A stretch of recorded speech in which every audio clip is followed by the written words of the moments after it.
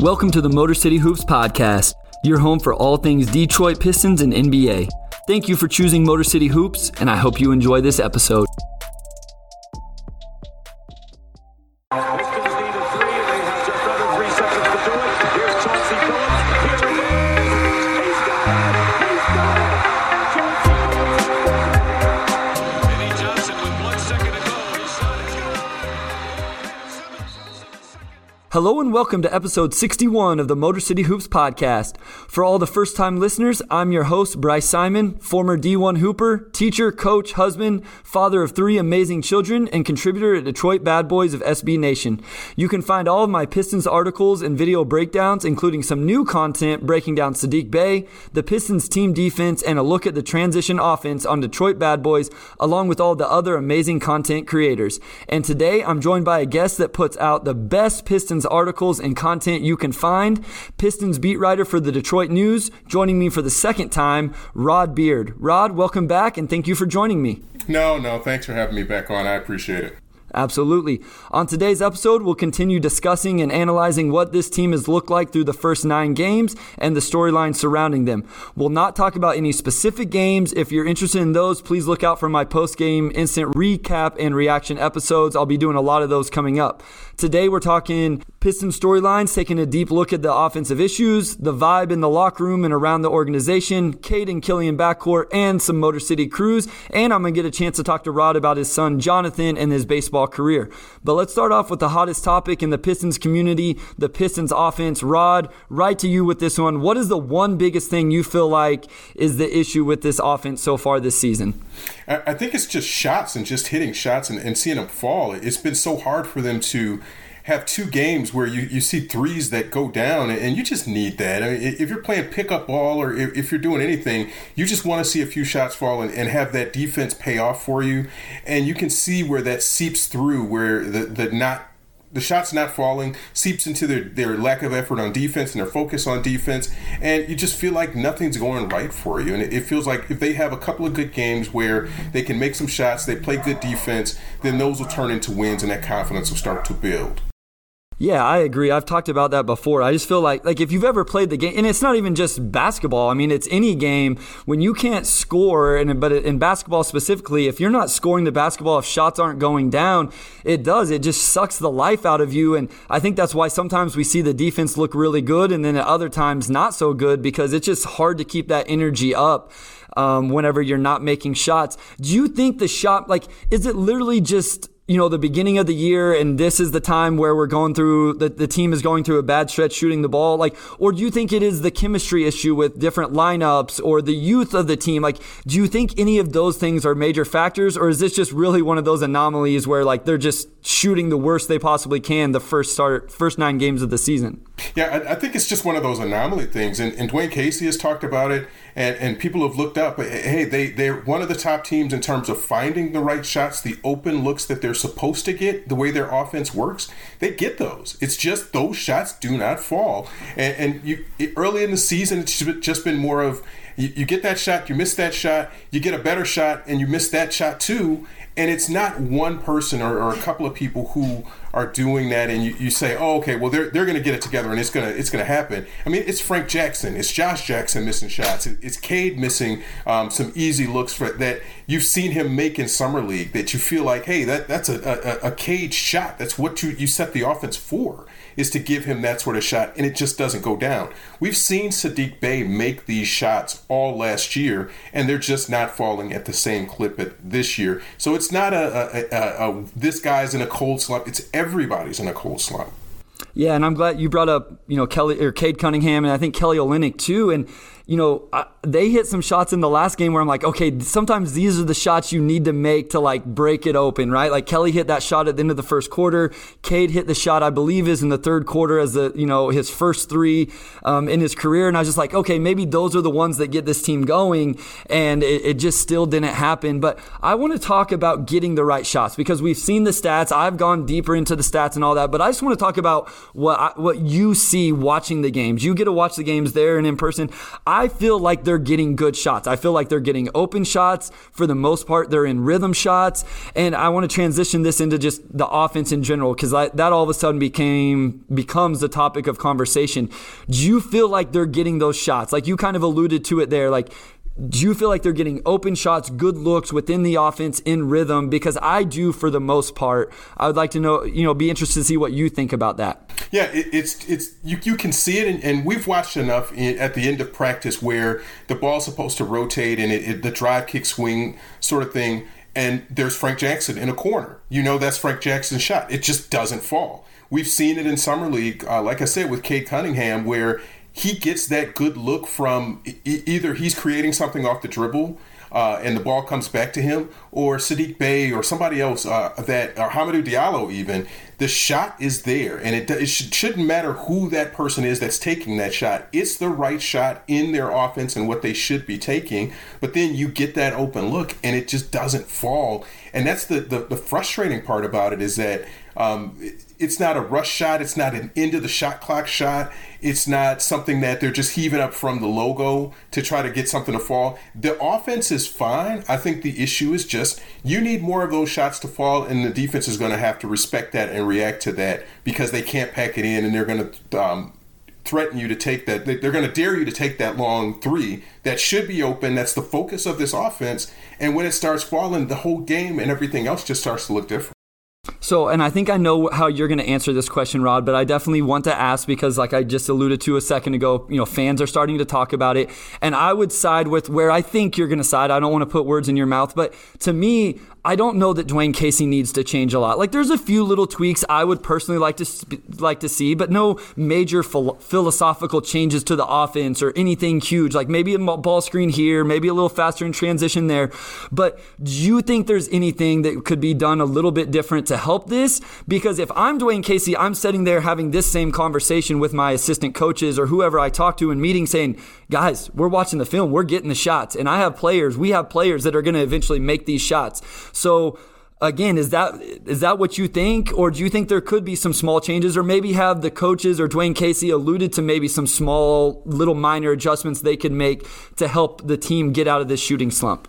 No, I think for the most part, they're just going to stay the course with what they're doing, because, again, they're getting the right shots. The way their offense is set up and what they want to get, everything is there. All the shots are there. You see the corner threes. You see the open looks. You see the kind of rotation off the ball. And guys move and do what they're supposed to do. It's just when you get that look, that shot just doesn't fall. And I think for me, I would kind of veer a little bit more toward more pick and roll, and let's create some other opportunities when we know the shots aren't falling. And you kind of have a wish and a prayer and a wing and a prayer and say, hey, eventually these threes are going to drop. Well, maybe we shouldn't take as many threes. Maybe we run a little bit more pick and roll with Cade, or maybe a little bit more with Killian, to get them comfortable in what they're doing. And the defense has to pick and choose. And with any offense that you run, the defense is going to give you something and take away something. If you run a little bit more pick and roll, you're dealing with more twos, but it's something just to jumpstart your offense. When you're shooting 35% from the field, you've got to do something. And maybe giving yourself a few more looks in the pick and roll is something they can think about. But again, I mean, I'm not a coach. I'm not going to claim to be a coach that I know more than they do. But they want to really stay the course with what they're doing, because they think those shots are going to fall. And that makes complete sense to me, too. Yeah, absolutely. You respect that. You want a coach and a staff that, believes in what their philosophy is, and, they see the course and they're going to stay with the course even whenever it's not going exactly the way they planned. And I agree. I think a lot of fans, that's the sticking point, is the ball screen stuff. And I think we'll continue to see more as these guys grow and get older. But what about the transition? I promise we'll get off the offense in just a second, Rod. I know we've been on it for for quite a while here to start, and we'll get to something else, I promise. But what about in transition? I feel like over the last few games, we've seen a little bit more of an emphasis pushing the ball, even after makes. Like, I call it like secondary transition, like just getting into something right away so we don't end up in isolations. Is that something you see, or is that something you hear the team talk about or see at practice that they would maybe emphasize more, or will continue to see more of? Yeah, I think they absolutely want to get on a transition more, and they've been trying to get guys to rebound and just go and just start putting pressure on the defense to get back and to be in position a little bit sooner, where those are where some of your easy points are going to come from, especially if your offense is struggling. You want to do more of that. And if you're getting out, you're going fast, you're creating opportunities in transition, sometimes you're getting to the free throw line a little bit more. And if you have a struggling offense, that's the next best thing is, hey, maybe we're not making threes, but we're getting to the free throw line a little bit more. We're catching the defense out of position. So we're scoring in an easier way. If those threes aren't falling, then we've got to get some points on the board some kind of way. And that felt like the first 6 or 7 games, just get in transition and you'll help yourself out a lot more. Maybe you create some open 3 looks in that transition, but also, just something. Get to the free throw line, something, so that you can get some points out. With all this talk about the offense and the struggles, I have to ask about just the locker room. And I don't know if you guys are actually allowed in the locker room or if you have access, but just the team in general. I say the locker room, but just the team in general. Post-practice, whenever you're getting to interview, when you have access to the guys, what is kind of the vibe around the team right now? 1-8. It's been a very tough start just in terms of competition. Team chemistry has been hard because Cade was, out and now he's back. Jeremy missed a game. Killian missed a game. What is just the mood of the team and the vibe around the team, or even the coaches and the organization in general right now? Yeah, this is the part that I've been kind of surprised most about, is that it's just been, hey, this is going to turn around. And they understand the shots just aren't there. And again, it's not something you point to one guy and say, hey, Jeremy's had some horrible games or Frank's had some horrible games. It's been none of that. It's just been, we understand these shots are going to fall. We see these shots go down in practice, but for whatever reason, it's not translating in games. So there's this quiet confidence that, hey, when it turns around, it will turn around. We play some of these teams really tough. They had a really good game against Brooklyn after the previous Sunday on Halloween, really just struggling with that same thing. So I think they understand that things are going to turn, but they have confidence in each other because they know they're a better team than what they put on paper and on the stat sheet so far in these first 9 games. What about actual games? And again, I've actually just booked starting to book my trip out to Detroit for March. Hopefully we're going to try to make it out for a game, but you've got to see these games in person. It's hard to tell through the TV sometimes. I think it's easy to sit on my couch and be like, oh, they don't look like they're playing with energy, but I think that stuff's overblown sometimes. Have you seen the same energy from this team, at least to start games? And then you kind of talked about that energy can start to get lost when you're not making shots. So is that very noticeable throughout the games? Like the beginning of the game, the energy's there, they're looking like they're ready to go, and then you can slowly see the wind come out of their sails as these shots continue to miss. Does it seem like the same vibe during the game, at least to start, like what we saw last year, which I felt like the team usually had great energy? Yeah, I think the energy is there. It's just somewhere in that third quarter or second quarter when you have that lull and you're down by 6, you miss a few shots, the other team goes on this, 10-2, 8-2 run, something like that, and you just feel like, well, it's just like anybody who plays pickup ball or plays 21. You've played good defense, you get a rebound, you come down and your shot's not falling. Well, what do you have to do? You have to play defense again to really get the ball back.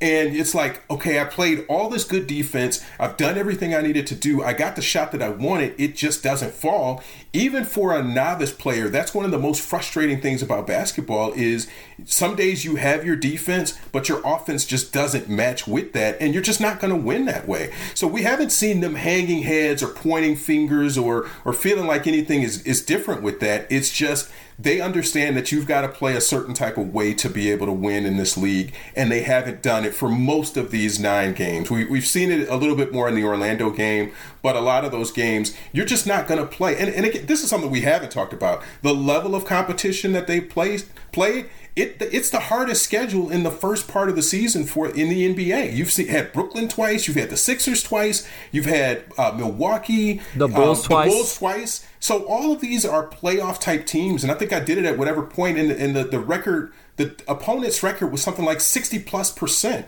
that they've played so far in the first 8 games or 9 games.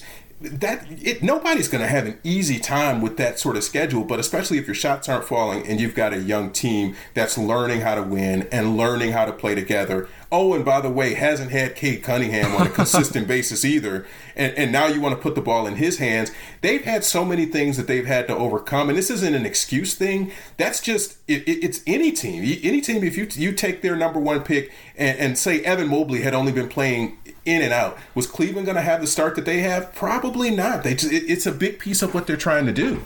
Yeah, I agree. And that's what I think at one point, I don't know, it was like 5 of the first 6 games they had a different starting lineup or something like that, Rod. You know, they started with Frank Jackson in there, then they moved Josh Jackson, and then Cade came back, and then Jeremy had to miss a game. And, you know, now Killian, like through the first 9 games, it can't be that it has to be 6 or so, something like that, different starting lineups. And then, like you said, a great point, just the level of competition, even at full strength, if Cade had played all, camp and preseason and been fully healthy, it was still going to be a struggle against the schedule the NBA gave the Pistons to start the season. It was nice to get this little 4-day break before, playing the Rockets on Wednesday. But I want to talk about some specific players. And guys, we're going to talk about Cade Cunningham very specifically in just a second, I promise. I know he's the one everybody wants to talk about, but wanted to give some love to some other topics and players.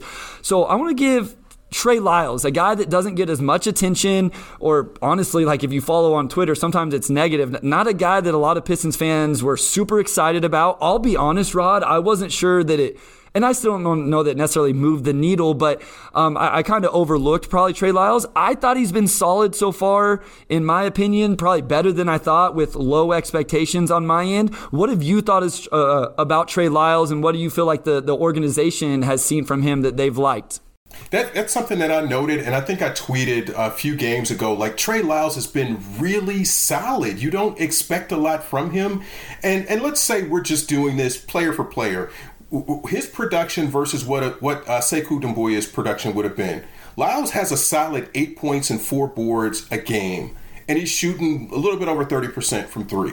Sekou wouldn't have done that. Very likely, probably wouldn't have done that. But Lyles has done it, and just the rebounding he provides and the steadiness he provides with that second group, it's so far under the radar. And people just hit me with the, what game are you watching? Trey Lyles is so garbage. I'm like, well, what do you want? He's playing behind Jeremy. He's not getting a ton of minutes, but he's just solid for what you wanted him to be in the amount you signed him for. He's not going to come out and score 20 points for you, but 8 and 4 from that position, from a guy who, I won't say he's been an afterthought, but he wasn't one of the main guys for that second group. Everybody thought that Kelly Olynyk and what role Frank Jackson or Josh Jackson would play. That's the guy that Trey is the guy that was sort of, you don't think about as much, but he's been very, very solid in what he's done. At least for my expectations, that's what it was. Yeah, I agree. And maybe it's because of expectations. I don't want to say I had low expectations, but I was one of those guys that didn't have him.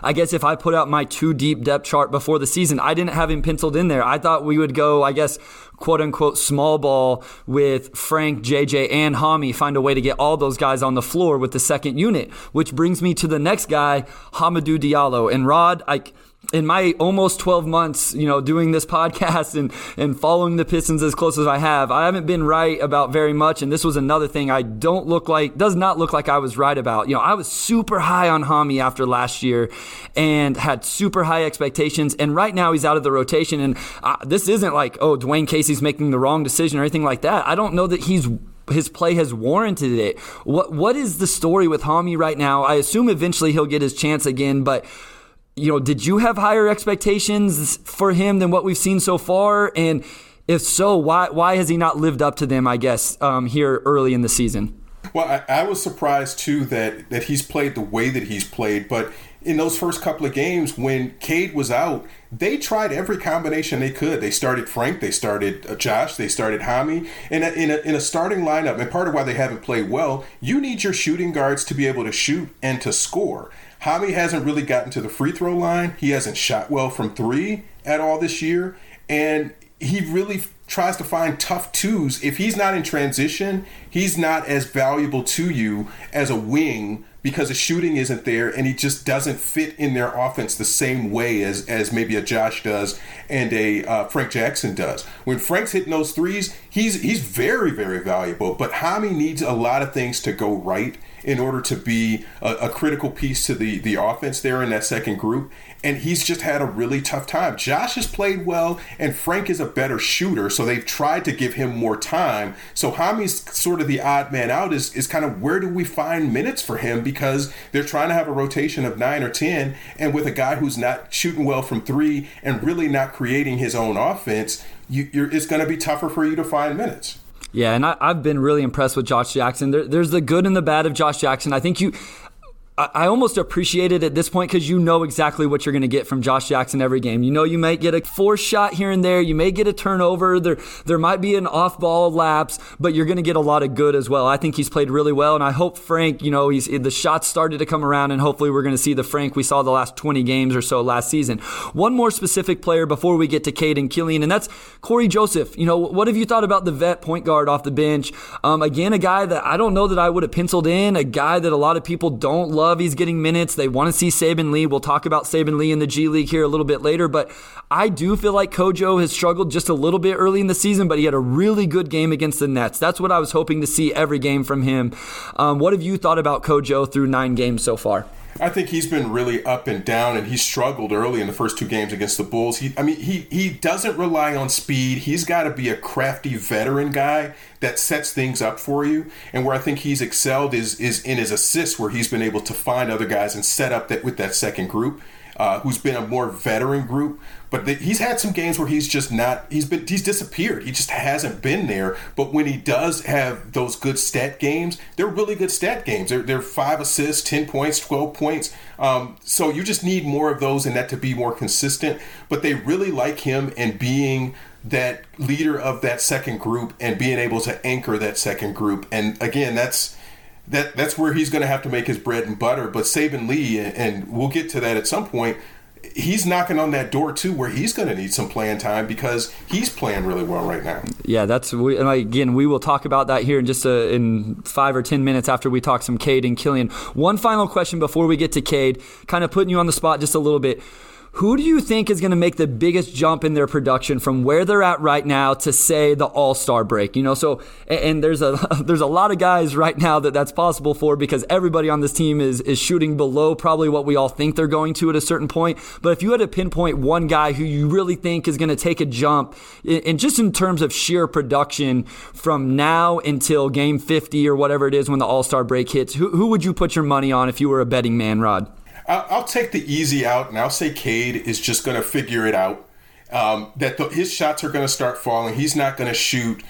He's not going to have these 2 of 11 games every night. That he's going to start figuring out where the rest of the offense goes, how he fits into it. He'll get his good focus and his good look on his shots, and those will fall for him. I think that's just too easy. He's just not going to be the type of player we've seen in his first, 3-4 games, that's going to continue through game 50. I think he just figures out what he's going to be, and he starts to see some of those shots fall too. Yeah, I agree. And this, you made the transition really easy. So let's just stay with Cade. Before we talk about the shots and some of what we've seen from him on the floor in terms of his own game and production, I want to ask you about his impact on his teammates, because I think his intangibles is one of the things I'm most excited about Cade. I got to see him at Summer League, and you just watch his interactions with his teammates and even the fans. And I know as a fan, I'm just super excited, so I want everything to be positive, but I really just looking like this is a guy that gets it, even to the quotes about the city of Detroit and the organization and everything. Do you notice, are you able to recognize an impact he has on his teammates from when he's not on the floor to when he is, from games he didn't play to the games he is playing, and maybe they're just confidence or comfortability when he's a part of the rotation and on the floor? I think there is, and we heard it a little bit when they had him mic'd up in Summer League, that he just knows what to say at the right time. And that goes for games that he's playing in and stuff on the court to his media sort of interactions too, that he gets it. It's like you're talking to an old soul, an old 30-year-old guy who's been grizzled in the league for 10 or 15 years or whatever. He gets it. He just understands what his role is, and he's more the vocal leader. And I kind of wrote about this in the summer, that you're playing on a team that has a Jeremy Grant, who's not a super outspoken guy. Killian Hayes isn't. Saddiq Bey isn't. And Isaiah Stewart is sort of becoming that. But there's nobody who's their outspoken, pound-your-chest leader and just says, hey, we're going to go win this game. Those guys are doers. They're not by vocal. They're by example of just, you know what, I'm just going to go out and do it. Isaiah Stewart's just going to go get a block or go get a rebound. Saddiq's just going to hit the big shot for you, but he's not going to talk about it. Cade is the one who gives you a lot of confidence because he makes you feel like everything comes together. He's the glue guy that, hey, we're going to get a bucket right here. We're going to get a stop right here. And you feel so much more confident when he's on the court. And guys have said very similar things. The tough part for him has been not playing in the preseason. So it's really hard to say, all right, guys, we got this when you're not in those reps, when you're not sweating and bleeding and taking charges and doing everything that those guys are doing in training camp and through the preseason and now through the first part of the regular season. If you're just on the sideline, it's harder to have that agency and harder to have that accountability when you're not in those reps with them. When they're sweating, they're tired, they're thirsty, they're doing whatever, and you've been on the side getting toweled off and getting a massage or getting whatever as you try to work your way back. You've got to have that buy-in and that skin in the game just like they do, and I think they're starting to get to that point with him. Yeah, I mean, talking about him being vocal on the floor, there was a fast break, and I don't know if it was the Nets game or the Sixers game, but where he wanted Saddiq Bey to give it up because Saddiq was on the wing and Cade was in the middle, and you just saw him talking to him after the play, and it's little things like that even where I'm just like, he's willing to go and say, hey, like this is what needs to happen, and just as a rookie in his third game, and like you say, I hadn't really thought about that where he hadn't had as much skin in the game being out there because being around teams even at the level I have been, I think that does play into it whenever you're not out there running the line drill or taking the charges or whatever, all the things you mentioned, it does factor. It's hard to be that vocal leader from the sideline, and it's no fault of Cade's, but it's the fact of the matter. I want to talk about on the floor, and you brought up the missing shots, and I think everybody, if you don't think he's eventually going to get there, then I don't know what to tell you. I fully believe the shots are going to come around. Plenty of people have said, coming off an ankle injury, that's a huge impact on that. Probably some nerves and feeling some pressure now. But I want to talk about something that surprised me, and I'm interested to see if you've seen the thing. It's his ability to create his own shot. Rod, he made a move on Matisse Thybulle that left Matisse, who's a big-time NBA defender, and just completely left him, and then he finished around Joel Embiid. And his wiggle and his ability to create separation for jump shots or attacking the basket, whatever it is, has been very, very impressive. Have you noticed that? Have you been impressed by it? Maybe you already knew that about him, but what have you thought about that aspect of his game? Yeah, we saw it in Summer League, and you almost take it with a grain of salt and say, well, this is Summer League. What is he going to do when he's got KD switched on him, when he's got like a Matisse Thybulle? It's a perfect example of a guy who's just a really good, solid defender and is going to get up into you. And how do you create space there? And he does it the same way, and you feel like, well. Yeah, when he gets it together and he gets his timing and everything down, then this is going to be fun to watch. And again, for the Lifetime basketball people who play at Lifetime Fitness or wherever, don't play for a month and then come out and try to play at Lifetime. Just pick up ball. Your jumper's not going to be right. Your timing's going to be off. Your body just feels like, well, I got to get these basketball moves down again. And I think that's where Cade is on a much higher level. Is just your brain knows what you want to do, but you can't, if you don't have that rhythm and that routine of doing it, then and those reps of doing it, then the shot's just not going to be there. But again, as we said earlier, get fast forward to game 30, game 40, game 50. I think this is just going to look a lot different, and we've seen so much evidence to suggest that it will, that it's just an easy belief to have. Yeah, that's a great way to put it, because I feel like I haven't been arguing or debating with people. I'm like, the ankle injury matters. The way you put it makes more sense. It's not necessarily about the ankle injury. It's the fact that ankle injury kept him off the court, off live basketball, off live shooting drills for a month. It's the same thing with Isaiah Stewart. I have to remind myself this with Isaiah Stewart whenever I kind of wonder where the progression in Isaiah Stewart's offensive game has been from last year. That Isaiah Stewart missed, I don't know, Rod, correct, a month with that ankle yeah. Probably. A little bit more than that. I think it might have even been 2. Yeah, so I have to remind myself of that yeah, he can come back and play with the same energy and rebound and the defense, but the timing of the passes, the jump shot, all those things, just like where we're giving Cade, I don't want to say a pass, but being understanding, I need to do the same thing with Isaiah Stewart, and I think fans do as well, because he missed just as much, if not more time, as you outlined, when you're really trying to work on your game. So I think we do need to remember that. I want to move on to Killian Hayes and a quote that Coach Casey had about Killian being more of a 2 and better playing off the ball. This kind of surprised me. I think the direct quote, and you'll correct me if I'm wrong, is he's more of a 2, spaced out, not handling the ball, and the ball is finding him. That's it, and I'm really happy for him to see the ball go through the basket. And I think that was speaking specifically on his improved shooting, which I think he has done a really good job, looked really good in catch and shoot situations. Has it surprised you? I don't know if I want to call it development, but the idea of Killian playing the 2 a lot more than what I thought anyway. Yeah, and I think they've spoken to this, and Dwayne has specifically said they're kind of 1A and 1B in terms of being point guards, is that both of them are going to play at certain parts of the game. And we were expected to see a lot more of Cade without Killian and being able to handle and facilitate. But even when they're together, that you'll see Cade handling the ball a little bit more. Again, once he gets his timing right and his footing right of what he's doing. But we saw little pieces of this last year when Cade played with Saben Lee, that Cade played with Killian played with Saben Lee, that Killian played a little bit better when he had the ball out of his hands, when somebody else was setting up the offense.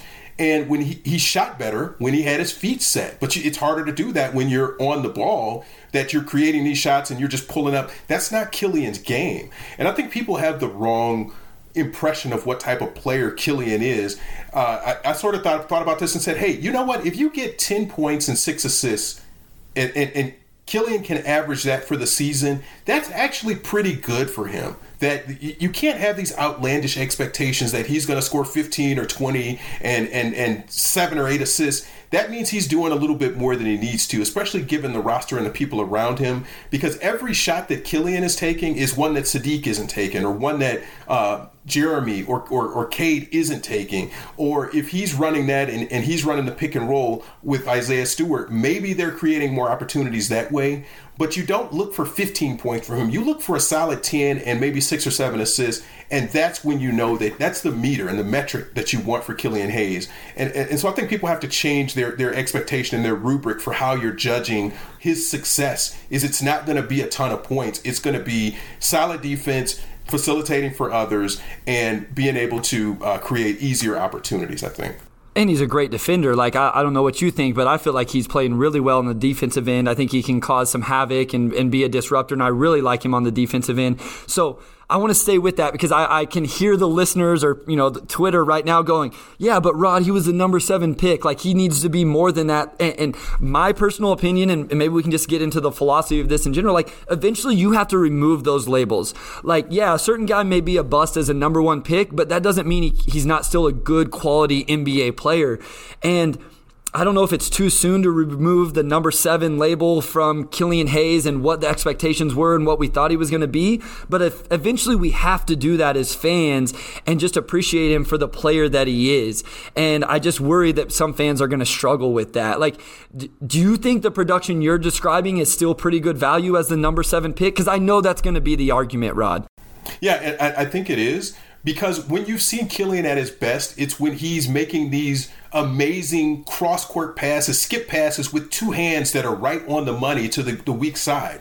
And that's what he is. I think Troy Weaver and Dwayne Casey looked at him in the draft and said, if they would have said, hey, knowing in the crystal ball that we're going to get an opportunity for Cade Cunningham next year, would they have made the same pick? Maybe, maybe not. But at the time, that's what they needed, was a facilitating pick and roll heavy point guard to try to get things started. And hey, when Cade lands in your lap the next year, well, hey, you just build on that, and now you figure out a way to make both of those guys be able to work. And I don't think it takes away from either of their games. They can live together. They can coexist. It's just you can't have Killian scoring 15 or 20 points because that's taking away from other people, unless he just gets into one of his grooves and the 3 starts falling a little bit more. But for the most part, you're going to see more 10.6 assist games than 15 points and 4 assists or something like that. I think that's the metric that people have to start looking at. And what you said right there, I think, is the most important part, is those two guys are going to coexist really well. And I think it speaks a lot to, one, the maturity we've talked about with Cade and the leadership and the intangibles, but both of those guys, maturity, unselfishness, lack of egos, and willing to play together, or it seems like willing to play together, and maybe even sacrifice a little bit of their game. Completely changing gears now to the G League. We got our first G League game, and the first thing I want to ask, Rod, and you can answer this very, very quickly if you need to, but I know like it was up in arms immediately, every day on Twitter almost, it's, Saban, Livers, Garza, even Chris Smith maybe going back between the Crews and the Pistons. So can you just let the listeners and the fans know why that happens, where one day they're designated to the Crews and then the very next day they come back to the Pistons, and why it seems like such a yo-yo with those guys between the two?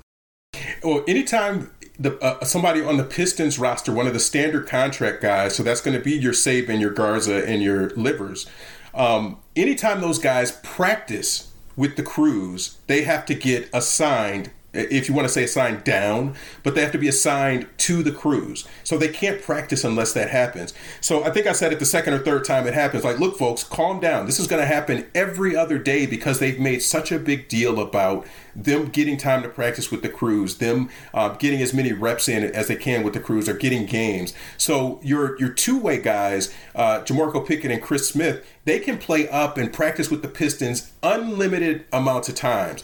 They can only play in 50 games. So when they move back and forth, you don't see that quite as much. But people got alarmed and said, well, why is Saban Lee going down? Well, because he's practicing with the Crews. And that's not a big deal. That's not a problem that any of those guys are doing that. So again, for listeners, whenever you see they get assigned to the Crews and then recalled the next day, all that means is that they practiced with the Crews, and it's just a sort of administrative formality to let the league know and everybody else know that they were just going through that practice. And I do want to talk about the game. And first off, thank you for clarifying that, because I initially was like, what is going on? And then the more you see it, like, okay, this is just, I don't want to say formality, but like you say, an administrative thing.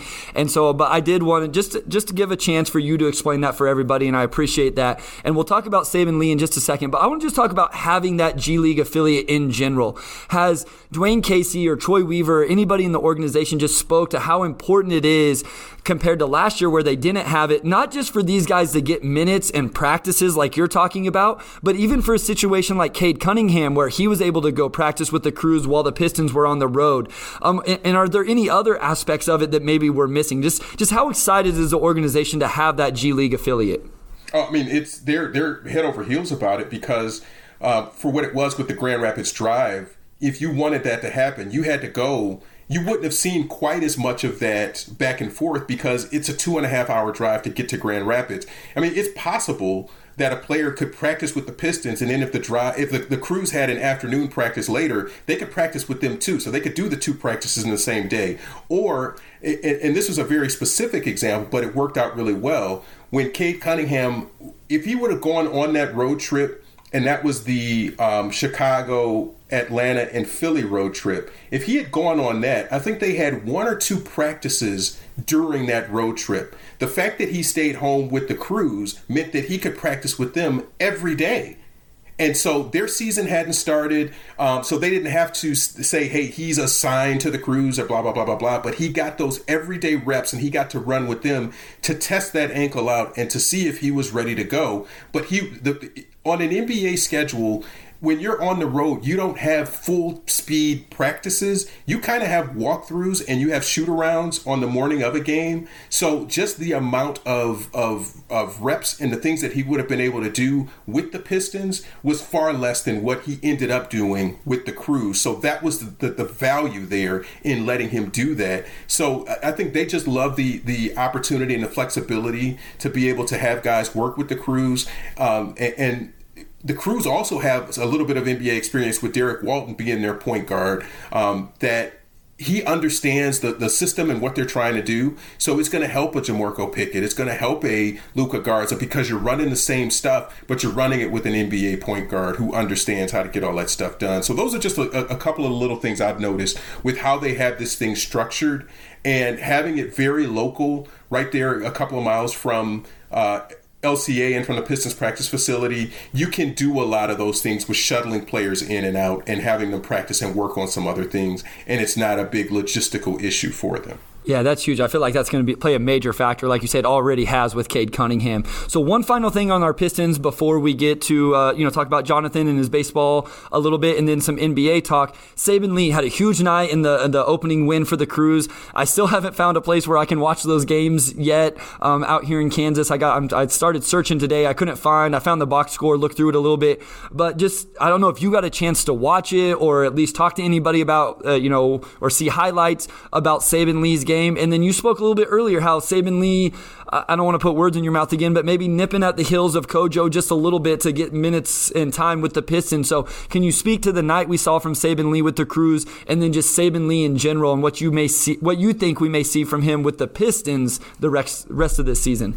Well, yeah, the highlights that I saw were very much him just penetrating and getting to the rim. It wasn't this three-point exhibition where he went 10 of 12 from three or something like that. But he's faster than a lot of the guys there. He thinks a little bit differently in terms of how he's going to get to the rim. And physically, he's still an athletic freak that he's going to be able to get by you. So if you're not prepared for what he brings in that small package and you underestimate that a little bit, it's too late. He's already by you and he's at the rack finishing. And in some transition situations too, he was able to get out, get on the break, and finish with dunks there too. I think that's just his game, and having that confidence to be able to do that in a G League environment is going to help to carry over for him. And I asked Dwayne Casey about that yesterday and said, well, hey, how do you view these things when you see a kid with 42, 8 and 8 and 4 steals? Those are ridiculous numbers, but yeah. But how do you view that from your lens to say, not necessarily should he get more NBA time, but what do you do with that information? And Dwayne said he was going to go back and look at the game, but there were things that he liked that he was able to get to the rim and finish at the rim. Again, we haven't seen as much of that with the Pistons, but he hit a couple of threes, and so the variety in his game and being able to get 8 assists and find other guys and set other guys up is just part of Saban's maturation process. So on one hand, you don't want to get too excited about that game, but you do want to say, hey, this is a data point. This is something that he's probably better than a G League guy, but where do you find minutes for him in what you're doing? Because they structured so much of this second unit around Corey Joseph. And that's just something to watch moving forward is in these lopsided games, we've seen Saban get in and try to get some more minutes, but is he going to crack the rotation at some point is the big question in all of this. And I don't have an answer for that. I don't know. I can't see where he's going to pass Corey Joseph, and Corey's just going to be the forgotten man in all of this. I think you just want to see Saban start to put together consistent games like this, either with the Pistons or with the Crews, and you can start building on that. Yeah, that's a great point. I love that you asked Dwayne Casey that question, because what does that mean? That's what, when I saw those stats come across from that first game too, I'm like, okay, I don't understand the context. Like I haven't watched enough G League to know, is that huge? Is that common, or whatever, and what was the competition he was playing against. So it would be interesting to know kind of the insights of what does the staff take away from those games, and I'm sure they just go into the film and really dig into it. But let's shift gears here a little bit, and if you guys listened when I had Rod on this summer, I asked him, we talked a little bit just about watching our children play sports. My oldest son is 7, and he played flag football this fall. I actually coach his 1st and 2nd grade basketball team. All we do is practice, don't play games. Those would be a nightmare. You're not ready for that at all. But we talked about his son Jonathan and his baseball career, because Rod is, if you follow Rod on Twitter, which you should, if you don't, you need to, he, posts videos, and I wanted to check in, see how the rest of the summer went for his baseball season and kind of what he was doing this fall and into this winter. So Rod, just how's Jonathan and the baseball career going so far? No, he had a really good fall. He played on a fall ball team in West Bloomfield, Michigan.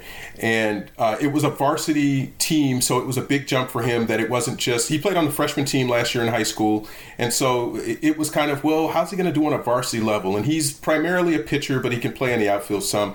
He just had a magnificent fall where he had 1 unearned run in 10 innings, something like 15 strikeouts, and he just gained a lot of confidence about himself in terms of his pitching.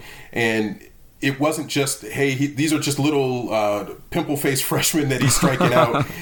These are seniors. These are people who are looking at scholarships and playing at a high level on the varsity level. And so he had a really good experience with that and gained a lot of confidence going into his sophomore year now.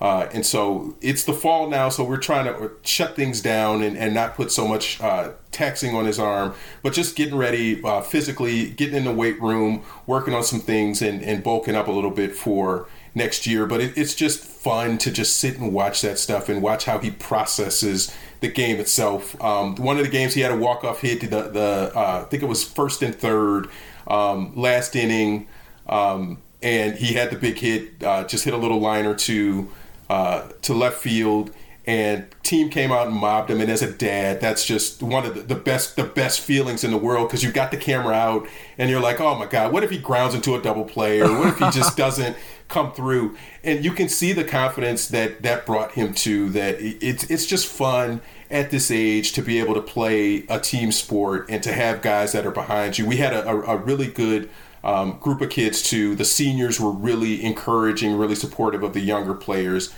So yeah, it was a really good fall, and I'm really excited about what this year's going to bring for him too. That's awesome. I'm so excited for him to hear that.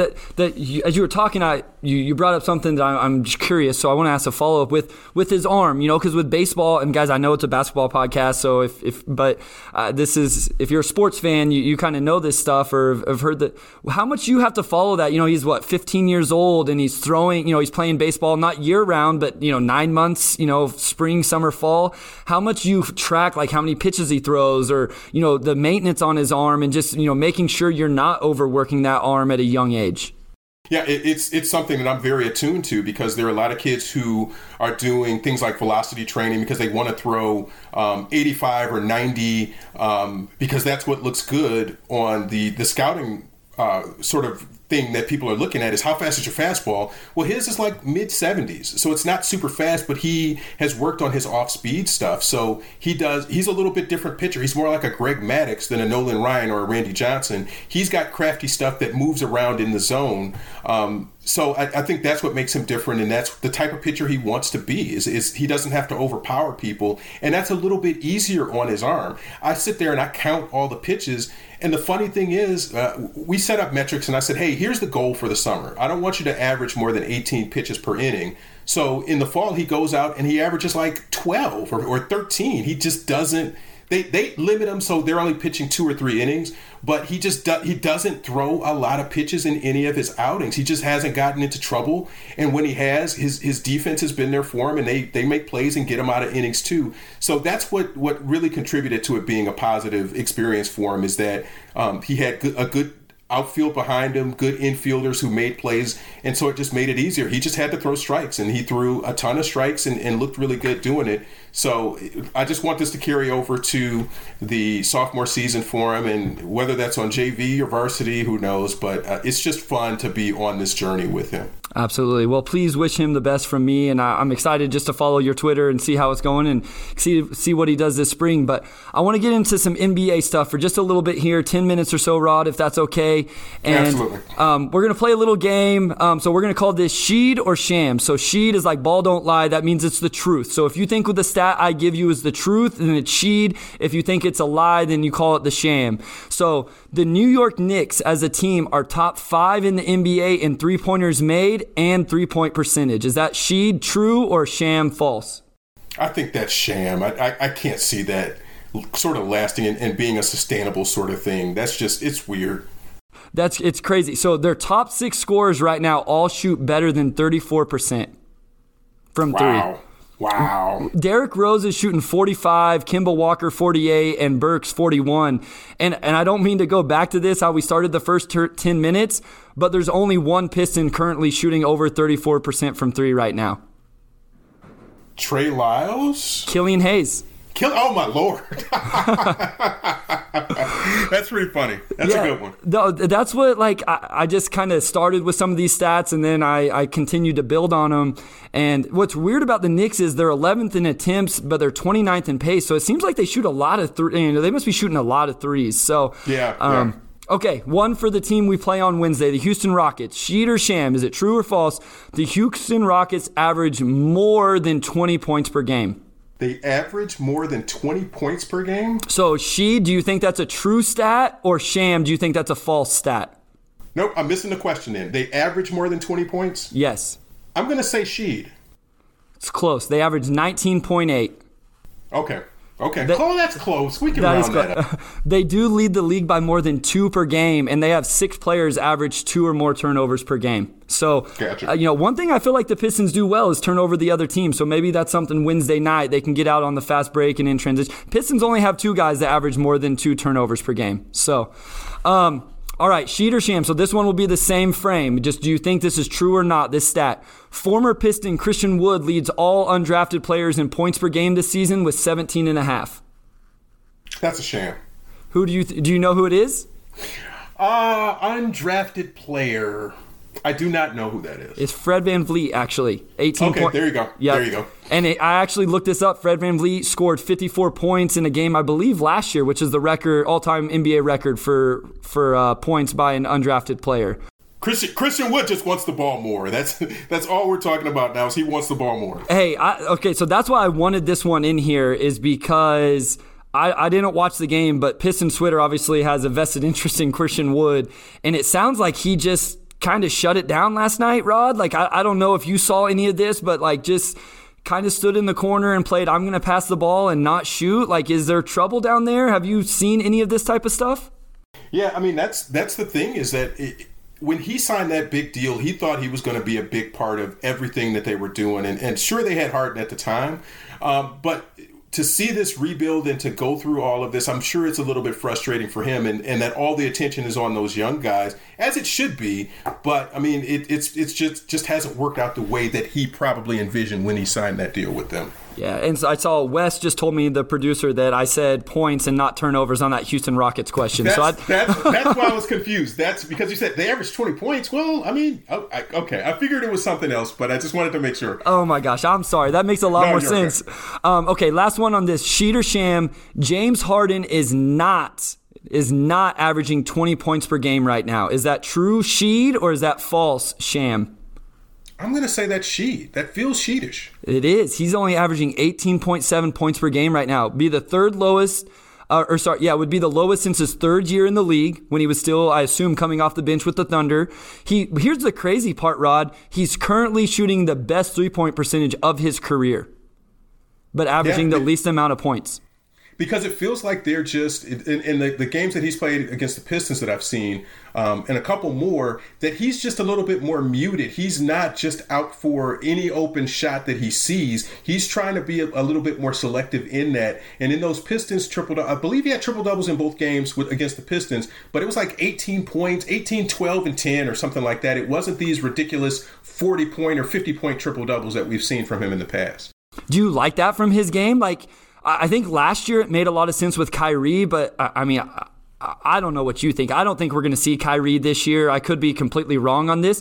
Do you like that he's playing a little bit more that way, or would you like to see him, or do you think he needs to? You know, we've seen the Nets play twice this year. Do you think he needs to be a little more aggressive trying to score, or do you think it's the rule changes? Maybe that's had a little bit of effect on him.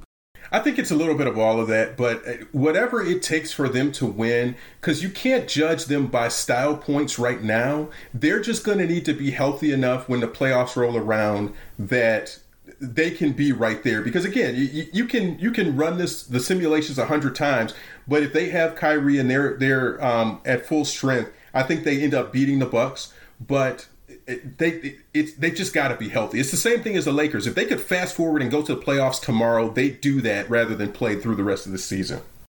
Okay, so the next ones are going to be kind of how you answered the first one. Do you think this trend will continue throughout the year? So Sheed would be yes, it's going to continue. Sham is not. Right now, former Piston Luke Kennard is currently the third leading scorer on the Clippers at almost 12 points a game.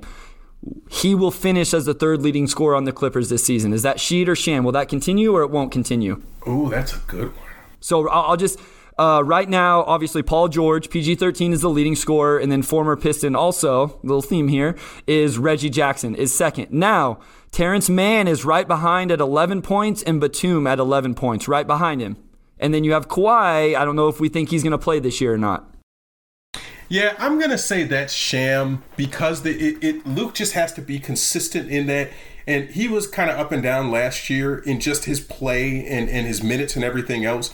I'm going to say it's sham, but not very far off because they've got so many good offensive players on that roster that it just surprises me that he's their third leading scorer, at least for right now. Yeah, I agree. Do you think we're going to see Kawhi? Like, as I built that question, I kind of looked it up and I assumed we'd see him back this season, but I don't know. Obviously I think he'll be very careful. It seems, that's his, and that's all. It's up to him and his camp, and I understand it. But I'm thinking we're not going to see him play this year. Rod, what do you think? I think it's going to come down to where they are when he's in that window of being able to come back. And the West is going to be so tough this year that if they're in that 7-8 sort of range, they may just say, you know what, yeah, we'll pack it in and we'll wait for next year. Because you just don't want to throw them out there and just there's nothing really going. But, I mean, if their uptick is a little bit higher and they're in that 3, 4, 5 range, then maybe he comes back and says, hey, this is worth another whirl. Okay, I have 2 more and then I let you go so we can get through these quick. Tyus Jones right now has a 31-1 assist-to-turnover ratio. I'm sure everybody saw this on Twitter. Sham. Whatever the question is. Sham. No. He will be better than the best individual season I found. This was what I was able to find over the past 15 years, which is 7-1. So I know 31-1 is sham. Will he best the best individual season I found of 7-1? Is that sheet or sham for you? That's still sham. 7-1 is ridiculously hard to do. So the 31-1 is an anomaly, but 7-1 is still ridiculously hard. And I think that's just going to balance out over the course of the rest of the schedule. So I want to provide some. I wouldn't have known any of these answers if I wouldn't have looked them up. So I definitely guess who has that record from 3 years ago. It's going to be it'll be like Fred VanVleet or something like that. Tyus Jones has it. Tyus Jones has led the league in assist-to-turnover ratio the last 3 seasons. Really? Last year, 5.5-1. 2 years ago, 5.2-1. And 3 years ago was 7-1, which is the best I was able to find over the past 15 years. Now, I do believe Fred VanVleet was up there in the last couple of years also. Yeah, but that 5.5-1 seems more realistic. But when you say 7-1, that's crazy. You get back to that, it's just still like, who does that? He just doesn't. He must just not turn the ball over. Like, I think that's what it has to be. Like, obviously he's getting assists, but I think the more impressive part is he just doesn't turn the ball over. Guess where Luke Kennard is? And I'm not going to make you guess, but Luke Kennard is number 4 in the league right now at 6.3-1. That's good too. Yeah, 6.3. Yeah, that's. Yeah, that's not sustainable either. But good for Luke because we saw flashes of him being able to handle the ball and facilitate and do some things. But when he's got a more complete roster around him, you can see that number can level off, and that can be pretty good for him. Agreed. And that's what I know. We're 9 games in, 10 games in for some of these guys. So I'm not sitting here trying to say that this is what these guys are going to be. These were kind of fun. So last one, the 76ers currently lead the NBA in John Hollinger's offensive efficiency at 114.2. Here's the sheet or sham. They will finish the year as the best offense in the NBA according to that metric. The 76ers. I'm going to say sham on that too. It's a good shot because of what Tobias does. Seth Curry has been really good for them. They've got some really efficient pieces and good pieces there, but I just don't think that's sustainable for them for the whole season. That's what they're like. It's like significantly better than number 2. The Heat are at 110.8 in second place, but I was surprised. I mean, I know we saw Seth Curry go bananas. I think Embiid's out right now with COVID protocol, so that they might take a dip just the next, how many ever games he misses from being in that, but. So if I gave you second was Miami, third the Knicks, fourth the Jazz, fifth the Warriors, which one of those teams do you think would make the jump and end up number 1 out of that Warriors. group? Yeah, Warriors. They look really good, Rod. I don't know if you've seen them play. And then if they get Clay and Wiseman back, I feel like that's a team that can really compete in the West. What do you think? Yeah, I think they're the team to watch. Is they're trying to figure it out, and it still doesn't look like a comfortable fit with Andrew Wiggins.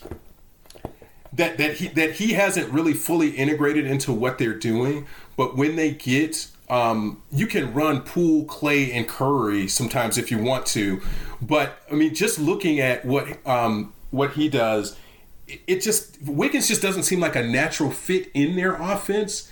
And Iguodala's the same sort of way, is that they fast forwarded past that Iguodala era, and Wiggins seems to be just kind of the guy that's left on the outside. But they can play so many different styles. And again, those lean years for Golden State the past couple that people beat up on them a little bit, when Klay comes back and when Wiseman comes back, you can see that with Kevon Looney, with when all those guys come together, and if they gel correctly, they're just going to be a monster team to try to stop offensively and defensively, that they're going to do a lot of things right there. Jordan Poole's been really good. He's had that was a lot of people's kind of breakout player this year, and he's shot the ball extremely well. And I saw like his last 3 games, like his numbers are just insane. So that's a very interesting team to watch. Thank you for playing that with me. We just tried it out for this episode, so I hope you enjoyed it. I just thought it'd be a fun way to do it, and I did get most of those stats from NBA.com. Just wanted to give credit there. And I want to thank Rod for joining me for this episode. It was a blast. I definitely want to have him back on down the road as the Pistons get into the season, and just give you a chance. Let everybody know where they can find you and everything, all the amazing stuff you do. At DET News, Rod Beard on Twitter is where most of the stuff is that I do. And then just on the Detroit News website, you can see all the stories and stuff there. Absolutely. Make sure you follow Rod. Check out all the articles and everything he's writing and all that he does around the team as a beat writer for the Detroit News. I want to thank Wes Davenport for everything he does for the Motor City Hoops podcast, correcting my error about that Rocket stat and some of the other things, all the other things that he does before and after the episode. Thank you for listening to this episode of the Motor City Hoops podcast. I hope you were enjoying it and all the conversations and discussions we're having. If you're looking for one of those instant recap and reaction episodes, I will be doing them after almost every game for the next 6 or 7, starting with Wednesday night's highly anticipated and nationally televised game versus the Rockets, which should be a great one. Thank you for your support, and we'll talk to you soon. Thank you for listening to this episode of the Motor City Hoops podcast. Please give us a rating, drop a review, and subscribe. For more content, including video breakdowns, make sure you follow us at Motor City Hoops on Twitter. I hope you join us next episode. Until then, be safe and be well.